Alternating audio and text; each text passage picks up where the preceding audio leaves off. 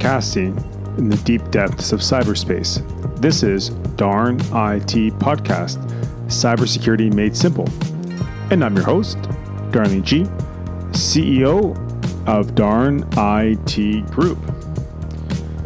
Episode 36, Cyber Sovereignty and You. All right, thanks for tuning in to this episode. Should be a doozy. Maybe you'll enjoy it. Maybe you won't. We'll see. All right, everyone.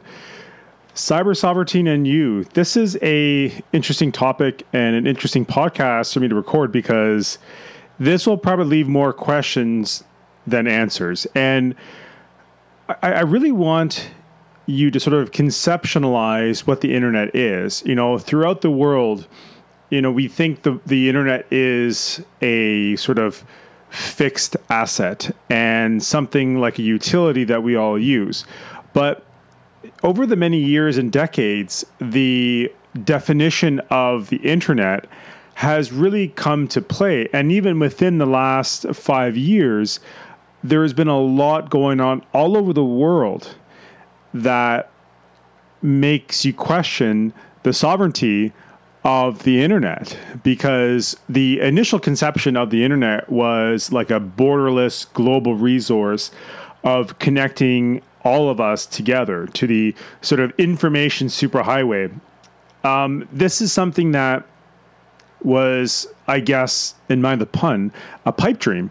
And over the many years, when the internet's becoming more connected and has really changed the way we looked at the world, the way we looked at play, the way that we looked at work, and how governments looked at their people. And this perception, this change of mindset throughout the human race is essential. But on top of that, to sort of echo the sentiments of nations who fought various wars, is if you control the information, you can control the people. Now, the internet is a information superhighway. It has troves and troves of data for many, many decades, years, centuries, etc., that everyone can have a look at. They can touch it, they can feel it, they can experience it from the comforts of their home. And this is where governments of the world, especially the ones who really like control, they have control over the internet, they have control over the content, and they have control over the data generated. Now, what does that mean? Well, one example is with the Chinese government and the fact that their sovereignty of their country is paramount to them, and ergo the Great Wall of China, the Great Firewall of China, and they control and own literally everything their citizens create. Now, depending on what side of the coin you're on, it's a good and bad thing, and especially for the Chinese government, they like to control over what is seen and heard. But is it far too much of a stretch to think and assume that in a democratic society that it's the same or it's different? Do a lot of people think that we still have full accessibility to some content that is not being censored or controlled in some way? Well, here's the kicker. As much as we want to sit there and chastise the Chinese government about control, and don't get me wrong, they go a little bit over the top, and to the extreme, mind you. But when you think, if you were in a democratic society, understand that not all of our data is, but some of our data may or may not be manipulated in some way, shape, or form. So do you remember net neutrality? Have you been around with this whole debate in the early 2000s about net neutrality? I know there was a big issue in the United States about creating net neutrality. There's been issues here in Canada. There's been a lot of situations where net neutrality has come to play, and governments, and especially democratic governments, is just basically trying to walk that fine line.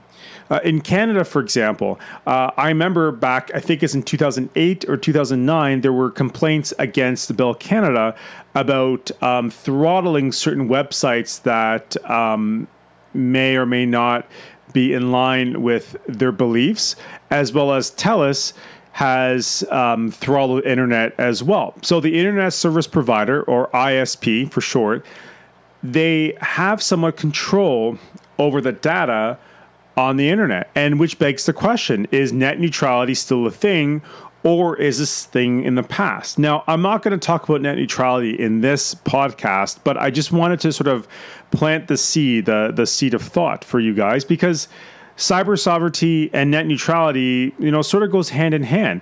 Cyber sovereignty is more of what the country controls. What sort of allowment is the apps or structures. And the biggest thing here is the ban on Chinese-created apps like TikTok, for example. The divide was inevitable, as the internet is not just for exchanging information, but it is also a powerful economic and political tool. And this has been known for many years, but it really hasn't been put to light yet. And I think a lot of people now are seeing that the internet is used as a propaganda machine. It could be used for espionage, spying, hacking, exploitation. It goes over and beyond the initial concept of the internet about connecting everyone to share information. So this has made a list of strict data controls in China, which closed off services from Facebook, Twitter, and other United States companies, and thus allowing Chinese tech giants like Weibo and WeChat to emerge. Now, the data that these Chinese apps control is literally in the hands of the Chinese government. Now, again, to kind of push it back to democratic societies, is it really any different? Because if you look at Facebook, Google, most of these tech giants in the United States, do you really think that they are not in the cahoots with the government? I know there's been some, you've seen Mark Zuckerberg at the Senate in the United States talking about certain privacy violations, etc. But do you really think that these corporations are not going to stay in the country or have the best interests of the country they originated from? Right? And this is kind of where I wanted to highlight the differences, because I've seen a lot of anti-Chinese sentiment because of what they're doing. And to a point, you must understand that a country is trying to keep its data control within its own country. And, I also believe that in Canada, the same should be true for our nation. And it's again up in the air right now with the different agencies, especially in this country. But I just firmly believe that a lot of the content, data, corporations, information, etc., should be kept in the country and secured in the country, because if you guys ever recall, Nortel used to be a huge Canadian tech giant that was actually, after many years, was found to be taken down by the Chinese, and which really could be in the direct correlation of why Huawei is now big in charge, because of the stolen technology, the stolen IP from this Canadian tech giant, which was highly and incredibly unfortunate, mind you. But this really brings up the main message here as to why we must look at cyber sovereignty for each nation. Now, going back to the U.S., I don't know, a lot of you may or may not know this, but if you ever read up on the Cloud Act, this Cloud Act empowers United States authorities to order America technology companies to hand over data stored anywhere in the world. This includes Canada servers. So what this means is that this move has allowed countries to wake up and protect their sensitive or commercially valuable information, just like Nortel, for example. So just to say, if you're Canadian and you're storing information on Google, for example, or on Facebook, for example, if you value your privacy in any way, shape, or form, this should disturb you. or if you are storing your information in Europe, for example,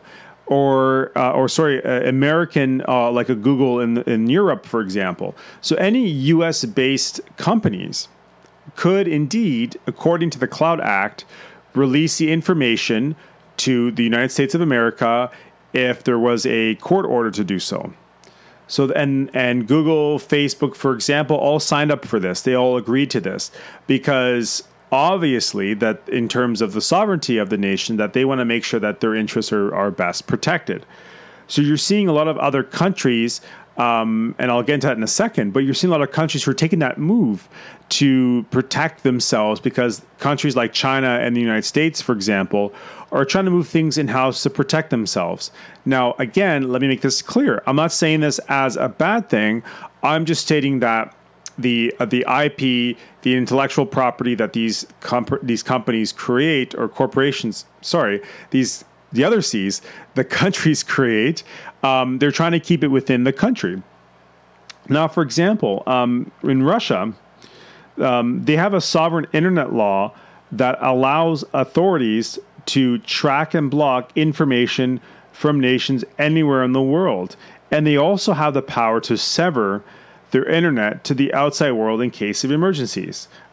India, for example, has blacklisted or banned a dozen Chinese apps as the tensions flared up between the two countries. So really, cyber sovereignty enables sort of both cybersecurity, protection of things, censorship, suppression of information for political or for other reasons. So it is a all-encompassing attribute, as you will, for the protections of data coming from that particular country. Now, what the Chinese say in sort of their approach is to preserve the stability. The Russians, for example, called it a response to the threat of surveillance by the United States. And the French and German governments are creating a cloud initiative to provide homegrown alternatives to U.S. tech giants. And I believe that's called Gaia X, I believe, and don't quote me on that. But keep in mind, Microsoft, Alphabet, or Google, Apple have thrown support behind the Cloud Act. So this is the United States' effort to protect American interests on United States corporations, which, again, isn't exactly a bad thing. Let me make that very clear. They need to protect their interests, and they don't want it to be like a Nortel. So you don't want, startup companies or big tech giants in the United States to basically be sucked dry from the inside out by Chinese spies or infiltrators to the network infrastructure, or to Russian spies, etc. For example, what happened at Tesla with that employee who got spoken to by a Russian who wanted to get this employee to insert a USB key in their network to spread a ransomware virus, and this individual would have been given millions of dollars. So obviously, other countries looking at ways to take down, to steal IP, intellectual property, from big U.S. tech giants, and this is the U.S.'s approach to protect their interests, just like how the Chinese are doing it to protect their interests. Now, speaking from a national security background, these tit-for-tat operations have been going on for many years, and for any of those who have or have not been in the game, as you will, for a fact that this has been going on for many years, and we're all trying to one-up each other. Now, for Canada, this is kind of where it gets a bit gray when it comes to the Cloud Act and Canadians, because Canada is currently negotiating a bilateral data sharing agreement with the United States, because currently our privacy laws prevent disclosure to foreign law enforcement. But this is kind of counteractive or counterintuitive, as you will. So, for example, if a corporation in Canada decides to store information on Google Cloud, for example, or Microsoft Azure, essentially the U.S. authorities could essentially get that information, either that be sort of a medical or financial or law, whatever. That information is privy to American authorities. And this is kind of where that line gets drawn, and which is very concerning, especially for Canadians, because we're not that fast when it comes to these things, and we do have some pretty good privacy laws. But the interesting thing is when we have these collaborations with a superpower, especially in the United States, there's a lot of things that we must look into for our self-interest, but also for the interests of the U.S. as well. But fundamentally, being Canadian, we must focus on the protection of ourselves. So it also doesn't help that a lot of our tech giants are stationed in the United States, and we don't have necessarily a company that is at that caliber. So we don't have an Apple here. We don't have a Microsoft here. We don't have these types of companies that are that influential. So this is where cyber sovereignty and you come into play with all of this mix. We must take the approach. We must take the brain power, the desirability to make sure that we protect our assets, our data assets, and our cyber sovereignty in cyberspace. Because understanding that all of this information can and will be shared at some point, and that a lot of other state-sponsored cyber criminals will be looking for ways to destroy, disrupt, or steal that information. Thank you for listening to this episode of Darn IT Podcast, Cyber Sovereignty and You. I'm your host, Darnley G, CEO at Darn IT Group. Remember, look both ways before crossing the information superhighway. Safe computing, everybody. Bye.